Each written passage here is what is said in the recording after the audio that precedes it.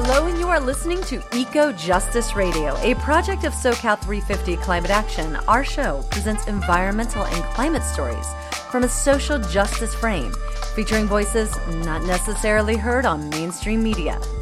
Eco Justice Radio acknowledges that we record the show on the traditional territory of the Tongva and all of their relatives. Welcome. I am Jessica Aldridge.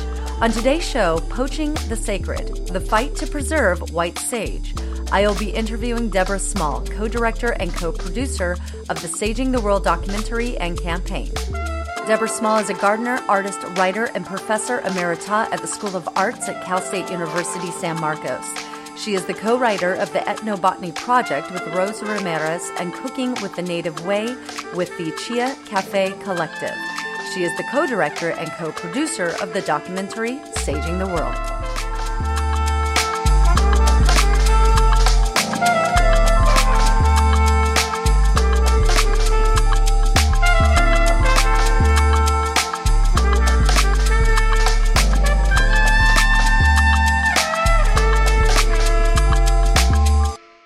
Fueled by influencers, celebrities, and a wellness community, white sage has become a hot commodity, from body products to the infamous smudging sticks of bundled dry leaves.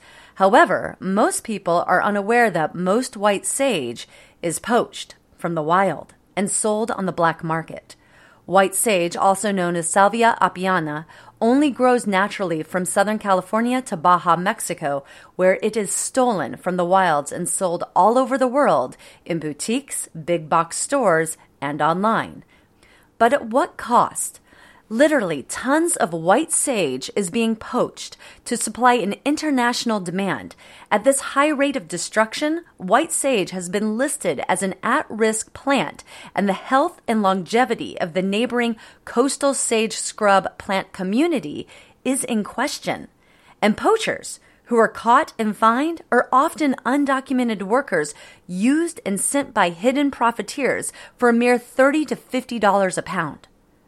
White sage is deeply rooted in the cultures and lifeways of indigenous communities within its native range. Barbara Drake, a Tongva elder who passed away in 2020, called it a sacred grandmother plant, a relative. The rise of the wellness movement has commercialized sage smudging. The devastating ecological and cultural theft that it fuels stands in sharp contrast not only with traditional indigenous practices, but that non-indigenous people unknowingly use a stolen and desecrated plant to cleanse themselves. Our guest, Deborah Small, along with Rose Ramirez and the California Native Plant Society, have made the award-winning documentary Saging the World to raise awareness and call for action around the protection of white sage. Thank you for tuning into Eco Justice Radio and our show, Poaching the Sacred, the fight to preserve white sage. I am your host, Jessica Aldridge, and it is my honor to welcome our guest, Deborah Small, co-director and co-producer of the Saging the World documentary and campaign. Welcome to Eco Justice Radio. Thanks. I'm glad to be here. Wonderful to have you. I think this is going to be an extremely interesting conversation, one that I don't think a lot of people know about, that they haven't considered what goes on with white sage, that white sage is being poached.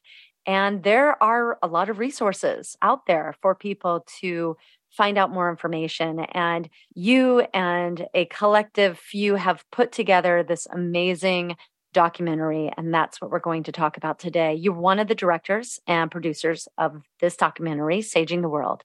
Let's start by describing white sage.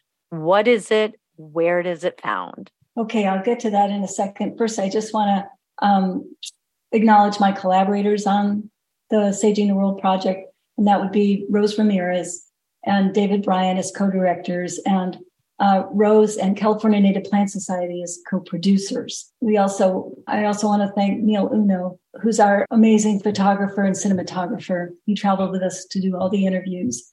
And now Jen Aguilar is our liaison with the California Native Plant Society. But to get back to your question, you're asking to describe white sage. White sage is a beautiful plant. It's also known as Salvia apiana in the Latin name for it. And apiana means bee. So this is a bee sage. And it loves those bee pollinators, especially the bumblebees and the carpenter bees. It's endemic to a very small area in California and northern Baja, from about San Luis Obispo into northern Baja California. So it really only grows in the wild in a very small area of planet Earth. And that becomes a really important thing to recognize when as we talk about what's happening with white sage on a global level. And I that was a surprise to me, actually, to know that. I knew sage was a native plant of Southern California, but I didn't know that, it can grow in some other places in Mediterranean climates, but it naturally does not grow in other places. That this Southern California is the home to this plant. Overall, why were you moved to make this documentary, Saging the World?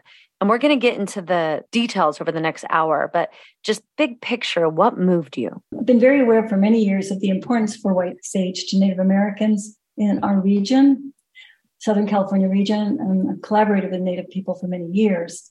But I began to see a few years ago more and more posts or just ads and whatever about the sale of sage bundles and about sage smudging. And I first was really alerted to this, I think, by the San Diego chapter people from California Native Plant Society. They'd say, look at this, Walmart's selling white sage bundles or something like that. And they would be shocked, and I would be shocked and kind of horrified as well. And then it didn't really make sense to us. Why was Walmart and Amazon and these other companies selling white sage? Why were people on Etsy selling white sage? And that was because, I guess, knowing that how important white sage is, how it's really a sacred plant for so many people in Southern California. It's considered a grandmother plant, a prayer plant. And here it is being, turning into a commodity. So I started to do more digging. And that's really when I was really moved and thought we just have to do something about this. The digging down that rabbit hole of the internet, with just really looking and finding Alibaba, which is the Chinese version of Amazon, and just realizing that this plant has now become a global commodity. It's globally commercialized, and it's selling everywhere. And I think that's where Rose Ramirez, my collaborator, and I we wrote an article and we created a slideshow. And then we first did our slideshow for the California Botanic Garden, and David Bryant was the person there who we were working with. And so he found out about our project and things, but he then moved to the California Native Plant Society in Sacramento, the main umbrella of that organization. And he's the one who then set us up to work with the California Native Plant Society. So that gave us, we were very wanting to do something more than just an article and slideshow. And that gave us the opportunity to do that through David and now the California Native Plant Society. And you were talking about, when you and I had a discussion before today, this concept of desecration versus decimation. I was very moved by that. If you could just describe that a bit. Yeah, we dedicated the film to our friend and mentor and Tongva elder Barbara Drake. And we start out the film actually with her words, where she's talking about, how the white sage is being poached by just dragging it out of it, from its roots and then throwing it in the back of a pickup truck. And she said the plant doesn't deserve that, really doesn't deserve that. And that is the desecration, she says. And that to me was absolutely haunting. And I'm really glad it's in the very beginning of the film, because it is so haunting. I thought about this a lot. What's the opposite of desecration? And I guess it would be something like consecration, with the sacred as opposed to against the sacred. And decimation, I think we get the idea of something's destroyed, but that desecration to me, offers that other layer of this something that's very spiritual as well. I mean, destruction's terrible too, but it overlays its destruction plus it's sacred. We're going to play the trailer for the documentary, Saging the World. We all recognize it when we see it. Cultural appropriation. I think various cultural traditions are taken. And I think that's the key word, taken. Taken, but there's nothing given back. I ask everybody to learn about the sage and how to use it before thinking that taking a match or a lighter to it is the way to go. Nadie puede usar nuestras ceremonias, porque nuestras ceremonias son únicas y auténticas y propias. Over the last 7 or 8 years, I would imagine that there's probably been in excess of 15,000, 20,000 pounds of white sage taken out of these foothills. It's not just Americans anymore. It's becoming increasingly harvested in large quantities for commerce. In other parts of the world, is it really worth doing something that has a bad effect on other people and other living things just so you can have a smudge stick? When you change the way you think and you see them as relatives, you wouldn't go pull your grandmother out by the roots. You would love her tearingly every day. That's when that mind shift changes. Deb, what is this relationship between white sage and the cultural perspective of California indigenous communities? Well, I think the relationship is different depending on the tribes, but I think for many of the tribes here in Southern California, white sage is their most sacred plant. And it's important for all their rites of passage, for coming of age ceremonies, for funerals, for celebrations.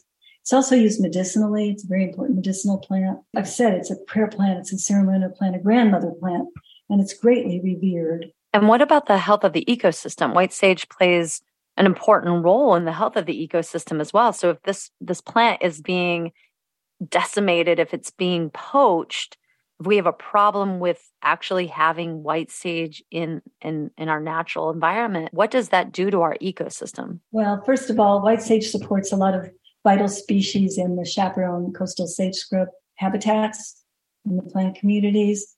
And white sage itself nourishes native bees. I mentioned the bumblebees and the carpenter bee, but also the honeybees that are not its pollinator, but many other insects, and birds and other wildlife eat the seed. In the larger coastal sage scrub plant community in chaparral, they all support so many plants and animals, and many of those plants and animals are listed on federal and state rare, threatened, and endangered species lists. So, it becomes important, this interaction between not just white sage and the ecosystem, but those whole plant communities. White sage is, in many places, such an important part of that ecosystem. I think we'll be talking about Etiwanda Preserve later, but that's in particular, that's a preserve that's got a huge, white sage stand that's really important historically and culturally for Native people. And that brings us to the next question, which is, I would assume other people may be surprised to learn that there's this black market for white sage. People are going into these preserves, they're going to public and private land, and they are just ripping white sage out, cutting it off or ripping it out by its roots. And that most white sage, the sage that we find in retail stores, the sage that's being on Alibaba, the sage that's in Walmart or, that you can order online is poached. And according to the California Native Plant Society, permission is required to collect plants, whether that's on public or private land, but permission is not happening. The Bureau of Land Management indicates that you can only collect small amounts of plants and seeds as long as they are not intended for commercial use. But we see it commercially being sold in so many places. How and where is white sage being poached? Well, the place we know most about is the North Etiwanda Preserve in San Bernardino County. In the trailer, I think Ron Goodman mentions that he's the ranger there, and he mentions that in the last 7 or 8 years, there's been over 20,000 pounds, he estimates, that have been poached there. And when I kept thinking about that number, and I think, wait, that's 10 tons. 10 tons of white sage.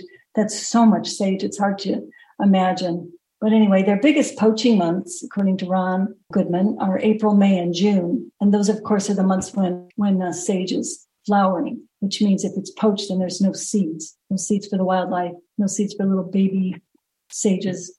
Yeah, no more sage. So if you take the sage away when it's seeding, there's no more sage. No babies. No more babies. So anyway, but we also found out about the Santa Margarita Preserve where it was being poached. I had a friend who was reviewing the wildlife webcams. They were monitoring the mountain lions in the preserve, and they actually caught on camera some people, stealing the white sage from that preserve as well. That's not their purpose, but since he knew about this project, he sent over, a couple of those photographs. They were great. They were time-stamped and everything, but we were really, in a way, not surprised, but it was nice to have some evidence of what's going on. And of course, it's very illegal there. It's incredibly illegal in Etiwanda, as you have mentioned. But the fact that it's being poached on preserves where there's rangers, where there's webcams, I think it makes you wonder what's happening on the public lands, especially where there are no rangers, where there are no, nothing to, catch people in the act. And I think in our film, it's really important when Teresa Romero, who's the head of the environmental department at the Santa Ynez Band of Chumash Indians, she runs a nursery there. And she talks about when she went into her own traditional gathering area, the gathering grounds, one day, and all the plants were decimated. They had been gathered and cut. And that was shocking to her. That was a place they had gone for generations and generations. So that's why this nursery became so important to her, so they could grow native plants on their reservation there for other people in the tribe. And so everybody would have access to white sage. But that really pushed her and motivated her, just seeing her own traditional gathering area decimated. So those are some of the places that we know about where it's being poached. But obviously there's so many other places because, again, when you go down that rabbit hole and see, it's really easy to go down the rabbit hole. Just put in a Google search for white sage bundles or well-crafted white sage, and you'll just be shocked at what you see. Yeah, I want to get back to that concept of, retail and why, where we're seeing this sold and why it's such a huge black market. But before we go to the break, I want to go back to the statement that you said in regards to these traditional areas where indigenous groups are growing this. And in the movie, the comment was made that certain people have white sage plants that they've adopted since childhood, that they have nurtured since childhood, that this is their plant, or not their per se, but this is the one that they're taking care of.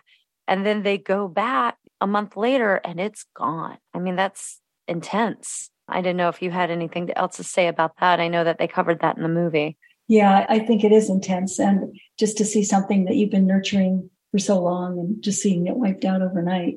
But that is what's happening. And, there's other areas we know about where, people have told us about, sometimes they don't want to be identified, but they've told us how, trucks have driven up into their home. This is usually in the backcountry and started with some trash cans and started just pulling the sage out as quickly as possible. And of course, from a native perspective, that's nothing like how you would gather a plant, which would be respectful. You'd all make an offering and say maybe a little blessing. But, this is just, sort of get in there and get out. Yeah, it's like duffel bags. They go in and they fill these duffel bags that they can carry on their back. And, the poaching pictures are amazing, but in a bad way. How intense the amount of sage that is being transported out of these areas. Well, we're going to go right to the break. I'm going to bring it back. We're going to talk about why it's being poached at such an alarming rate and where we're seeing it sold to the general public. We've already kind of talked about that a little bit. And also, can the wild harvesting of sage actually be sustainable? We'll also talk about if it's even possible to have a sustainable way to harvest wild sage. So stick with us. We'll be right back after the break. Hey listeners, quick break here. We hope that you're enjoying Eco Justice Radio. We air every Friday at 4 p.m. on KPFK Los Angeles and Sundays at 4 p.m. on KPFT Houston. Stay connected by subscribing to Eco Justice Radio on all major podcast apps and visit our website, ecojusticeradio.org. You can check out previous shows and guests and get connected with us on social media. For an extended version of this interview, as well as other benefits, we encourage you to become a member of our Patreon. Today you are listening to Poaching the Sacred, the fight to preserve white sage, with host Jessica Aldridge and guest Deborah Small, co-director and co-producer of the Saging the World documentary and campaign. So Deborah, we've been talking about the sacredness of white sage and what's happening with this black market and the poaching of white sage. And again, I think this is happening at an alarming rate. And I think that comes as a surprise to a lot of people. I think a lot of people out there might say, I like white sage. I burn white sage. I have white sage in my house. I have a bundle in my house. I light it. It helps me feel relaxed. And I think that's probably a more popular conversation than maybe the people who say, I use it for the medicinal benefits for salve or for putting it in my water or whatnot. But still, there are so many products out there, be it the bundle or whatever it might be, or maybe it's sage oil, that are in retail stores. And so we're seeing this white sage being poached at an alarming rate. Where are we seeing white sage being sold and used in the general public, and why? Well, where are we seeing white sage? It's being sold everywhere. And people tell us, we talked to a journalist from South Africa, and he said, oh yeah, it's everywhere. It's in all the stores there. And, it's really a product. It's now a product on the global market. And it's become, there's been a global commodification of white sage, which is shocking, I think. And we mentioned the Amazon, Alibaba, Walmart, Etsy, and then there's a million little places in between. And when I say a million, I guess I probably mean thousands, but there really are literally thousands of places selling it. One company that we investigated to some degree is called Juniper Ridge, and its offices are in Oakland. They had a store locator on their site. They since have taken the store locator that shows the worldwide numbers of stores. They've taken that down, but it showed their stores were everywhere. They were in Helsinki and in Taiwan and in Berlin and in New York City and Los Angeles. And, you just go all around the globe, and they had a store there, and they were selling sage bundles, incense, as you mentioned, all these different products, lotions, potions, cologne. And they were really successful because they just had a beautiful site. They were, designers would talk about what a great job they did with all their branding and things like that. And their products, they smelled really good, and they were and part of their advertising that it's all from the wilds from the West Coast of California. They wanted to bring nature home. So they were doing a lot of, they called it foraging, but I would call it poaching of all these plants for the products. Deborah, you mentioned wild harvest. So what's the difference between white sage that has been wild harvested versus white sage that has been cultivated? Well, it's a huge difference. And that's really important because the only sage we think people should be using at this point, because of the global commercialization of sage, is sage that has been cultivated, hopefully organically, maybe on regenerative farms. It'd be really great if you live in California in your own backyard or in your community gardens. Native plant nurseries all over the state cultivate it. There's a site called calscape.org, and you can put in your zip code and you can find the plants there. If you want to cultivate them, you can purchase them. It's a really easy site to use. I don't know. You just put in white sage and then put in your zip code. But wild harvested sage is just totally unsustainable. In the beginning, I talked about that, the area where white sage grows is very small, from San Luis Obispo down through a little bit in Baja California. So, but we're supplying, that little area is supplying so many people because there really aren't that many commercial farms at this point that we know about. There are a few. So it's just totally unsustainable to be gathering from the wild. So we don't recommend that anybody does any kind of foraging or harvesting in the wild. Meaning just going out and you're going and taking a walk and you're up in the mountains of Southern California and say, I need some sage. And there's a plant there and you're like, I'll just take, there's a lot. Okay, there's a lot of leaves here. So I'm going to take a whole branch, or I'm going to take a pretty significant amount, or a small amount. That is wild harvesting.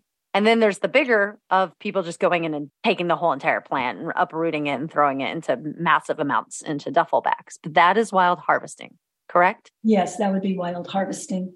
Yeah. And I think, of course, the occasional, leaf that you might pick and stuff, that's so insignificant. It's better not to, but so insignificant compared to these people that are going in and really just devastating the fields. And I was going to say the other thing that we have to deal with now too is, besides having this global market and the poaching issues, of course, there's and we'll probably talk about this later, development issues with rampant development throughout California. We're seeing it here everywhere in California, more development. Many times, even in my own area, they just take everything out. I mean, they take it to bare ground. They don't spare a thing. And of course, sage scrub plant communities and chaparral communities are getting wiped out as well. And then, of course, there's climate change, which is also impacting the plants. Well, I want to play another excerpt from the documentary, Saging the World. And this is a clip where Nick Rocha and Ron Goodman are both speaking. And it's in regards to the poaching and the significance of this poaching.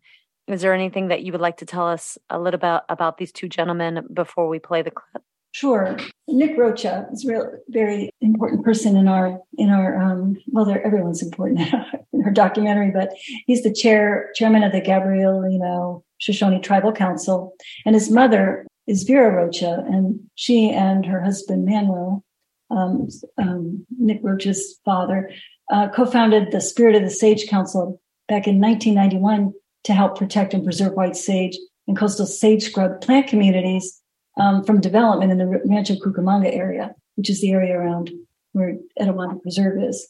This Spirit of the Sage Council fought for and ultimately inspired the establishment of the Etiwanda Preserve in 1998. So they're hugely important. Vera Rocha is actually the cousin of Barbara Drake, so there's a lot of interaction there and connection. And there's a beautiful mural, I'll just add this, of Vera Rocha surrounded by white sage in San Pedro, California. And it was painted in 1995 by two artists, Roberto Salas and Joanna Poetic. But the photographs really, it's like it gives you a sort of horrifying sense of the effect of what's going on. Well, let's play that clip with Nick Rocha and Ron Goodman from the documentary Saging the World. My mother used to come out here all the time. She would, this is one of her places where we get refocused. I'm here to protect my mom's legacy, our people's legacy, our ancestral rights. She foretold the sage was going to go extinct. Back in the late 70s, early 80s, when sage was what you would call happy sage. You find sage was on stalks 5 to 6 feet high. And now you're lucky if you find one maybe 2 feet. The plants are constantly learning to adapt, but their life cycle's being hindered by those that want to poach it and sell it on the black market. I've confiscated the sage from the poachers and filled up my pickup truck. The poachers would utilize duffel sacks because they were able to put more of the confiscated sage in it and hike it out on their back just like a backpack.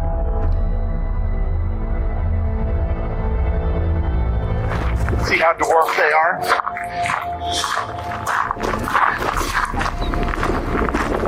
It lays down rather than getting really tall, because you can see some of that. It's a little taller and it had a lot of seed bloom last year. But all of this, it shouldn't be this compact. It should be, much taller.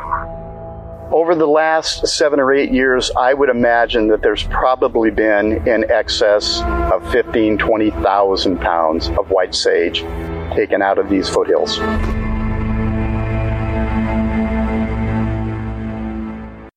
So, Deb, before we played an excerpt from the documentary, we were talking about the difference between wild harvesting versus cultivation. Now, I would say that maybe some retail stores, if you ask them where their sage is from, and if they know where their sage is from, sometimes the answers are, well, it's wild harvested, but it's ethically wild harvested white sage. Can any wild white sage be ethically sourced? Well, I'm not going to talk about just, again, that individual person who, takes a couple white sage, leaves for their own personal use. But I think we can talk about the big companies that are selling it. Walmart sells white sage online, and one of the labels on one of their products says wild crafted in the USA. And that means it's wild harvested. Well, I looked that up because I thought, how many stores does Walmart have? How many countries is Walmart in? what's their spread? I wasn't really quite sure. And it turns out they have retail and e-commerce operations in 24 countries. So again, it's like mind-boggling to me again to think of that little strip along the west coast of California, in Baja California. Just one retailer, Walmart, in 24 countries where this is available. That's astounding. And given how limited the range is for sage, there's another company called Star West Botanicals who also sell white sage, and they actually advertise it as that they sell white sage leaf whole, wildcrafted, and they talk about the country of origin being the United States. So that means California, obviously, if it's the wild sage. And they say it's gathered responsibly, it's ecologically sound, it's respectful. And they also say the plant was not harmed, nothing is wasted. I'm thinking, well, they don't talk anything about how anything is given back to this plant or anything about the community in which it grows or anything about what it means to be just taking it. It's just taking. There's no responsibility or reciprocal relationship to the plant, none of that. I actually put in a little, I decided, I wondered how many pounds I could buy from Star West Botanicals. So I actually tried to purchase 100 pounds and I couldn't purchase that much. So I tried 99 pounds. Sometimes they have a cutoff point. So I could actually purchase 100 pounds of white sage from Star West Botanicals, and it would cost me $4,666. But the fact that they have that much sage in stock for me to purchase, no matter how much it costs, is crazy. And then they're saying that no harm is done to the plant. And it's probably taken out of a sage scrub community, and sage scrub plant communities are considered habitats of critical concern. So certainly it's hurting that habitat. So these companies how can they say that that's ethical harvesting when you can go in and purchase 100 pounds of something? You're not purchasing a bundle, a couple bundles. Yeah. So I think that the extraordinary amount of sage that you can go in and purchase, it's worse at Alibaba. They even have 1 to 10 bundles, 10, and then 10 to 100. And then they actually have over 2,000.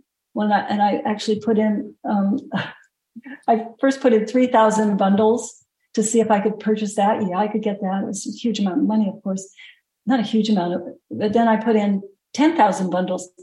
I could actually buy 10,000 bundles from this site on Alibaba. And the country of origin was California, and it was wildcraft. Yeah, so it's crazy. So it sounds like it's, this concept of greenwashing and greenwash branding, that really ethical wild harvesting is not really a thing.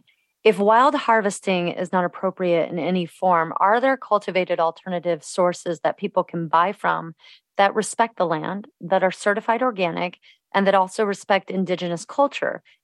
Is mindful cultivation a viable solution? Well, I think people would differ in how they would respond to that. But I think when Rose and I were doing the film, we found a farm called Sage Winds Farm, and we went to visit Ellen and Ken. So we thought that would maybe be a good place to tell people about. They've got a website where you can order some sage bundles and things like that. And we featured them in the film as an alternative to, buying any kind of wildcrafted.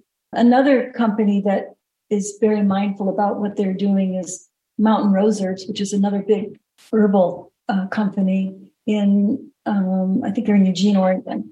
And anyway, they first were selling wildcrafted sage, gathering it from the wild, but then they turned to having a choice for their customers and offered both wildcrafted, wild harvested, and also then cultivated. But the problem was the cultivated had to cost more because, people were farming and, irrigation, all that kinds of stuff.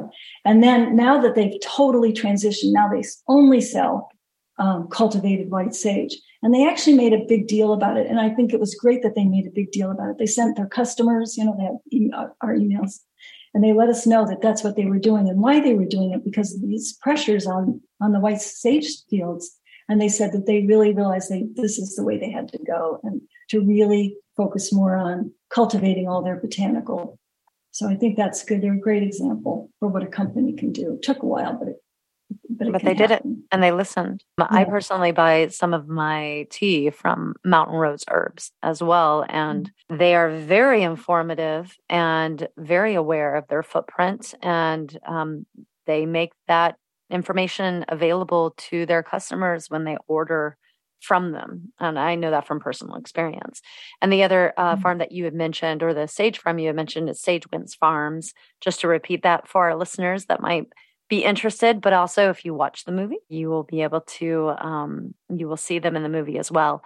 We're going to go to break real quick, but we're going to bring the conversation back. We're going to talk about the cultural appropriation of Indigenous culture and how that relates to white sage, and solutions to consider in regards to white sage, so that this is no longer a critical habitat that might not be with us much longer if we don't take action. So stick with us and we'll be right back.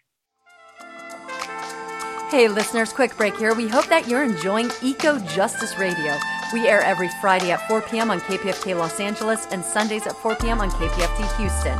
Stay connected by subscribing to Eco Justice Radio on all major podcast apps and visit our website, ecojusticeradio.org. You can check out previous shows and guests and get connected with us on social media. For an extended version of this interview, as well as other benefits, we encourage you to become a member of our Patreon. Today you are listening to Poaching the Sacred, the fight to preserve white sage, with host Jessica Aldridge and guest Deborah Small, co-director and co-producer of the Saging the World documentary and campaign.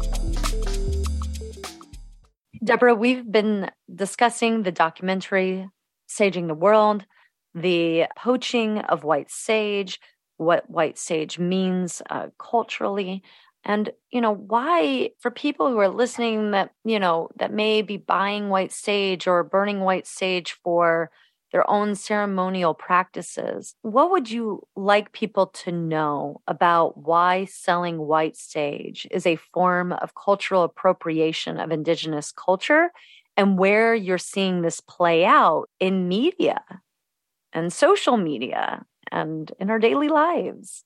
Well, cultural appropriation of Indigenous culture is really, I think that it's very widespread. And I think to begin with, just the selling of these hundreds of bundles and the selling of thousands of sage bundles for profit, that's cultural appropriation. It's taking a plant that's very sacred, limited range, and just treating it as a commodity. That in itself is a kind of cultural appropriation.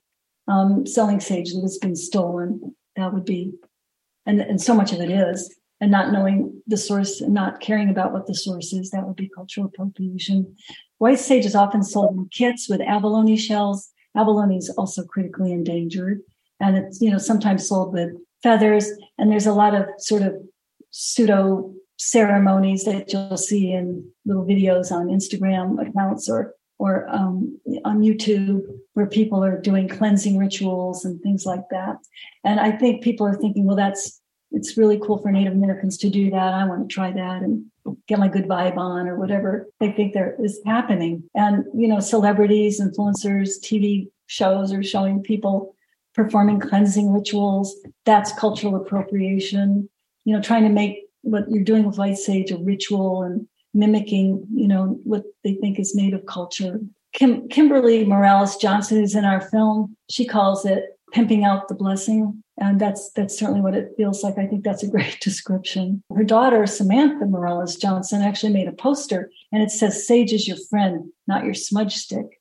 So I think this starts to look kind of, why is everybody going after these smudge sticks when there's so many other things people could do? I want to say, we haven't talked about the magazine. We have the film Saging the World, but we also have a magazine called Flora, the CNPS. They did a white sage issue. The whole issue is dedicated to white sage, and it's available for free download, or you can read it online on their website, the CNPS website. And it's just a wonderful magazine. It's got all Native writers talking about issues around white sage. Goes into a lot of depth. And there's one writer, Jolie Proudfit, and she wrote about cultural appropriation. And she's the head of California Indian Center for Sovereignty and Culture Center at Cal State San Marcos, where I worked. And that's her specialty, is cultural appropriation. She knows everything about it. And that article she wrote, it's only one page, but it is riveting. It's funny. It's horrifying, all in one. So I want to recommend it. Everyone that is interested in cultural appropriation, take a look at that, download that magazine or just read that article. It's just wonderful. She and I will talks say, about you how said CNPS, which is the California Native Plant Society, for just people listening that might not remember. Right. Okay. Yeah. Thank you. But Jolie talks about how this media fueled cultural appropriation actually contributes. If you think about it, all this cultural appropriation, sage bundle burning and all this stuff, it really contributes to the devastation of the white sage plants and the plant communities when the demand is so high. So we have to somehow interrupt. That's what's happening. Because when you think about how your burning of a sage smudge stick could be actually a small part of causing this decimation and encouraging the poaching, then I think it gives you pause. Well, Rico and Rose Ramirez, I saw them at a screening the other night. And these were some of the things that they had said. When you advertise, when an influencer on social media advertises their foraging, shows footage of their foraging or of their burning, that becomes poaching. And it encourages hundreds of thousands of people to do the same exact thing. So even though they may be poaching a small amount, they're advertising that poaching. And then they're telling other people that it's all right to go and do the same exact thing, hundreds and thousands of people to go and do the same thing. And when the plant is stolen, these are all Rico and Rose Ramirez's words, when the plant is stolen and poached, it is no longer a sacred plant. So if people are using the plant for sacred purposes, if they're using it for meditation, if they're using it for ceremony in some way, and they're using a poached plant, that is no longer a sacred plant. And they said retail smudge sticks are a stolen gift. And then we go and we cleanse ourselves with a sage stick, smudge ourselves, and we're cleansing ourselves with something that is stolen. And then the last thing that he had said that really got me is when we're imitating another culture, we're praying to the wrong ancestor. If it's not your ancestor and you're imitating another culture, you're praying to the wrong ancestor. It just shows, influencers are called that for a reason, right? They have so much influence on people, so many followers. So you're just spreading the problem, instead of interrupting it. And maybe this is a call to the influencers. Interrupt the problem, be the solution. And so that's why I want to talk about. We spoke about acquiring white sage from cultivated sources and not those that are wild harvested as a solution. Let's talk about some other solutions that will help protect white sage. And you had mentioned this before. What about growing it at home and building this relationship with the plant? Can white sage be grown elsewhere? Does it need to just be grown in California? Well, I think we have the ideal climate for it. And you mentioned earlier about other Mediterranean climates. Yeah, it would probably grow great in, the other Mediterranean climate areas around the world. But people in Oregon are growing it. And the people I know who are growing it, they're really good gardeners. So that might have something to do with it. But Richo Czech has a nursery. He's an herbalist of strictly medicinal seeds in Williams, Oregon. And I was going to say he does sell seeds, but he also sells plants. But he's grows it. But I don't know if he brings his plants in the winter or not. I'm not sure about that. But anyway, and Oshala Farms is also in Oregon, and they grow it. But they seem to have a short season when it's actually available. But I think that it really likes our sunshine and it likes heat. It likes full sun. Needs a little bit of water. It's easy to grow. So I'm not sure how it would grow in other climates. But, we really encourage people to grow the plants native to their area. Yes, exactly. I think that's really, really important. And again, for people in California, again, I want to say I love calscape.org. It just is such an easy encyclopedia to use for all the native, and so specific to your own zip code. It's wonderful.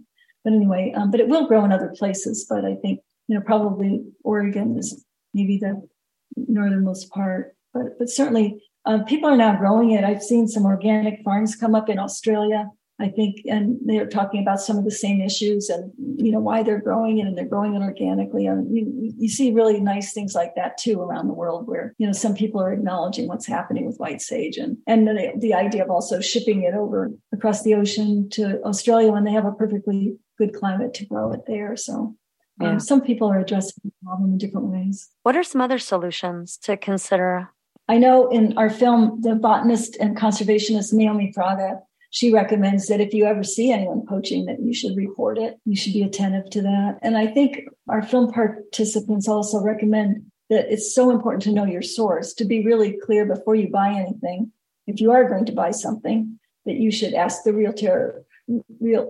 retailers where they purchase the sage from, and to really actually boycott any stores that are selling wildcrafted bundles, anything from non-cultivated sources. And I just want to say that just to make, not make everyone depressed, you can purchase plants at native plant nurseries. They're all over, California. And again, but I just want to say another option, and I think a lot of our folks would talk about this too. You can also not purchase it.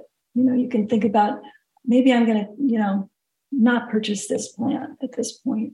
And maybe I'm going to think about other things I might want to use, and really think about how human consumption shouldn't trump ecological stewardship. Those are actually Jolie Proudfit's words. But when you think about it, why are we that important that's more important for us to consume a sage bundle than it is to, really steward our sage plant communities, our planet. And they were mentioning the other night when I saw the show as well, is that if you're going to use this plant for, healing or meditation, then identify what is the plant in your area, identify where it's coming from, identify what's native, make sure that it's not being poached, and stick to what is native for your area. And one of the other thing too, they had said is go from smudging to seeding. Don't no longer smudge, seed. Focus on reforestation, growing native to the region, seed work, right. Putting the seeds out. Right. And that's something Nick Roach really talks about in the film as well, that he gives out seeds now, that would be his present to people as seeds. How is white sage being protected? Is it being protected? Oh, yeah, that's, no, I don't think it has any more protections than any other plant would have. You're not supposed to gather from public areas. There's laws against that, but there's Ron Goodman even at a preserve talks about how they're incredibly understaffed. There's just not people to monitor that. So in other public places that are not preserves, of course, there's not enough people to be monitoring that. So, but anyway, I don't know of any specific protections for white sage at this point. I know that you had mentioned to me previous to this call that, there's this potential call to action that people can take part in to potentially put this, like they're trying to do with the Joshua tree, put it on a native plant protection list. And you have the story about Assembly member James Ramos and him comparing white sage to elephant tusk poaching. I mean, what are these potential asks that might be on the table? Well, that's interesting. In 2019, 5 of us actually wrote a letter to Assembly member James Ramos. We asked him for his help. As part of the California legislature, we asked him for his help in figuring out how we could best protect and preserve white sage. We had a meeting with his office, but nothing was ever, established. And then COVID hit, and we had a lot of other crises in our state. But anyway, in April of 2022, Annabelle Munoz from ABC7 Eyewitness News interviewed James Ramos. It was a piece about what's happening with white sage, and she interviewed him. And that's where he compared the poaching of white sage to the poaching of the ivory tusks from elephants. And I thought, wow, what a strong analogy he's making, because everyone, I think, that I know anyway, hates this poaching of ivory tusks that kills the elephants, and international laws now about the importing and exporting of ivory tusks, at least in the United States. So, clearly he acknowledges the significance of this rampant poaching and decimation of the white sage fields. So we're continuing to work with California Native Plant Society conservation lead. His name's Nick Jensen, and we're still working to see if there's ways that we can better protect this precious and sacred plant. And so we do hope to work with James Ramos. So we haven't given up. Is there a risk, if legislation is put in place, is there a risk that that can limit native rights to white sage? And what considerations could be in place to make sure that that's not the case? Well, I think that that's really important. And I think that's the reason some of the difficulty actually in creating legislation, because I think people are very worried about having any kind of restriction for Native people to gather the sage. And so, yeah, I think that makes this much more complex than, say, the protection of another kind of plant.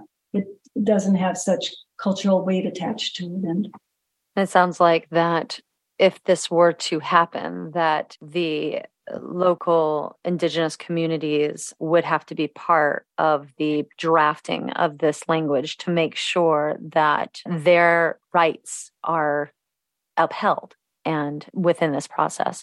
The concerns addressed in today's conversation regarding white sage may be very new to a lot of our listeners. I'm assuming that it is, actually.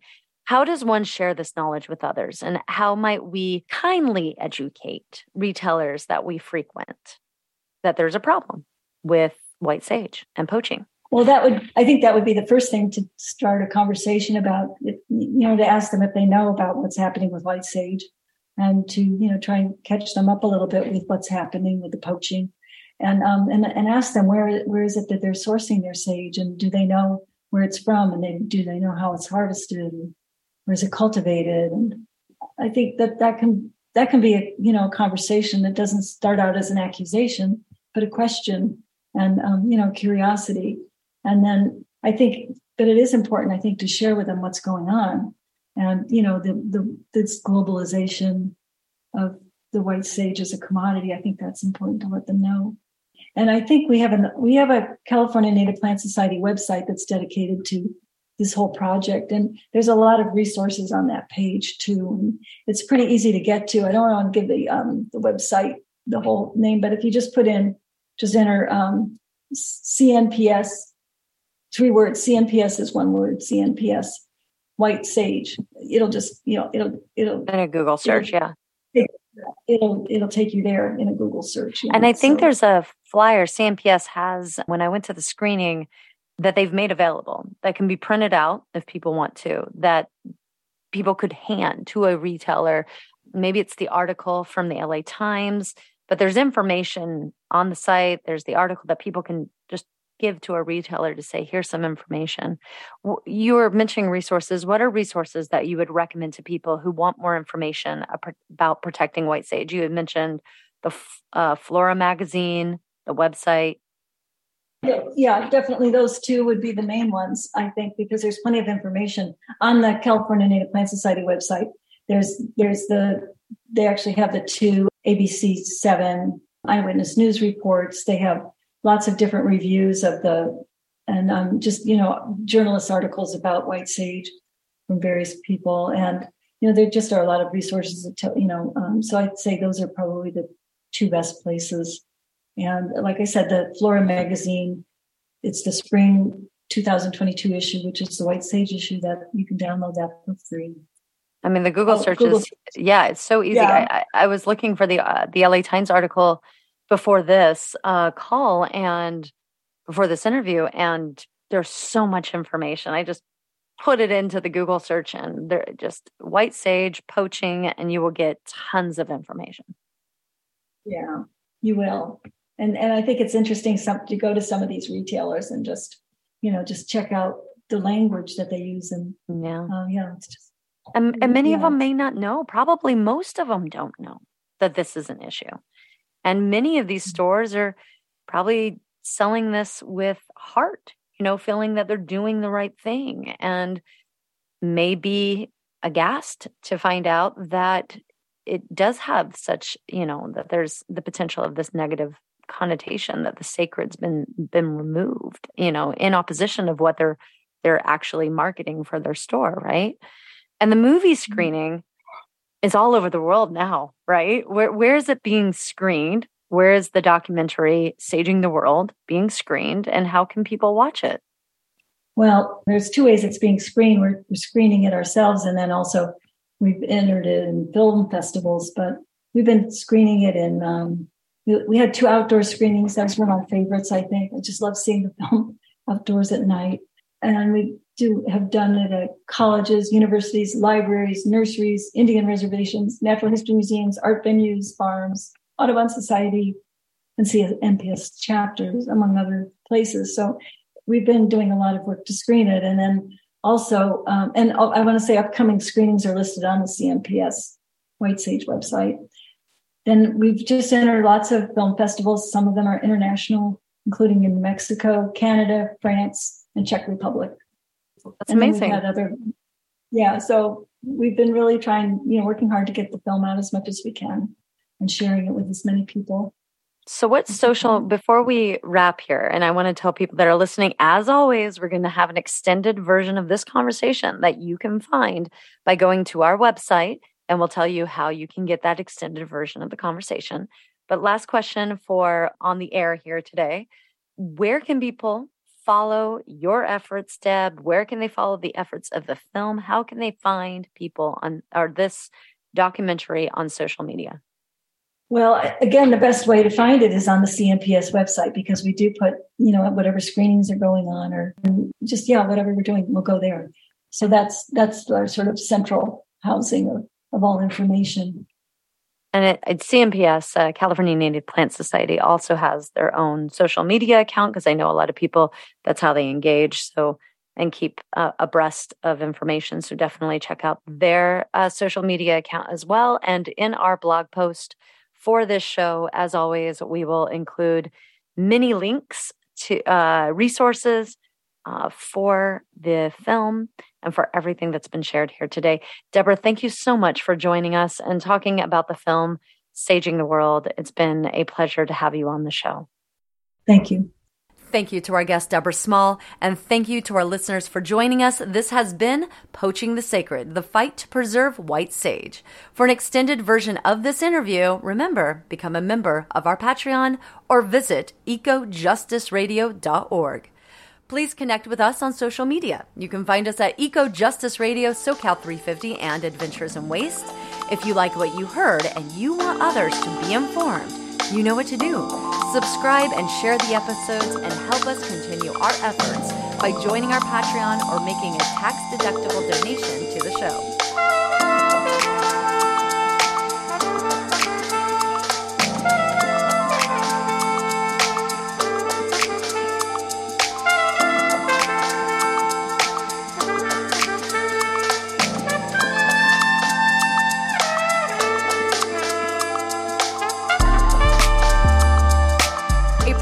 SoCal 350. The show can be found on KPFK, KPFT, all major podcast apps, and at ecojusticeradio.org. Executive producer Jack Ite, producer and co-host Jessica Aldridge, co-host Carrie Kim, and engineer and original music by Blake Quake Beats. And until next time, remember, the power is yours.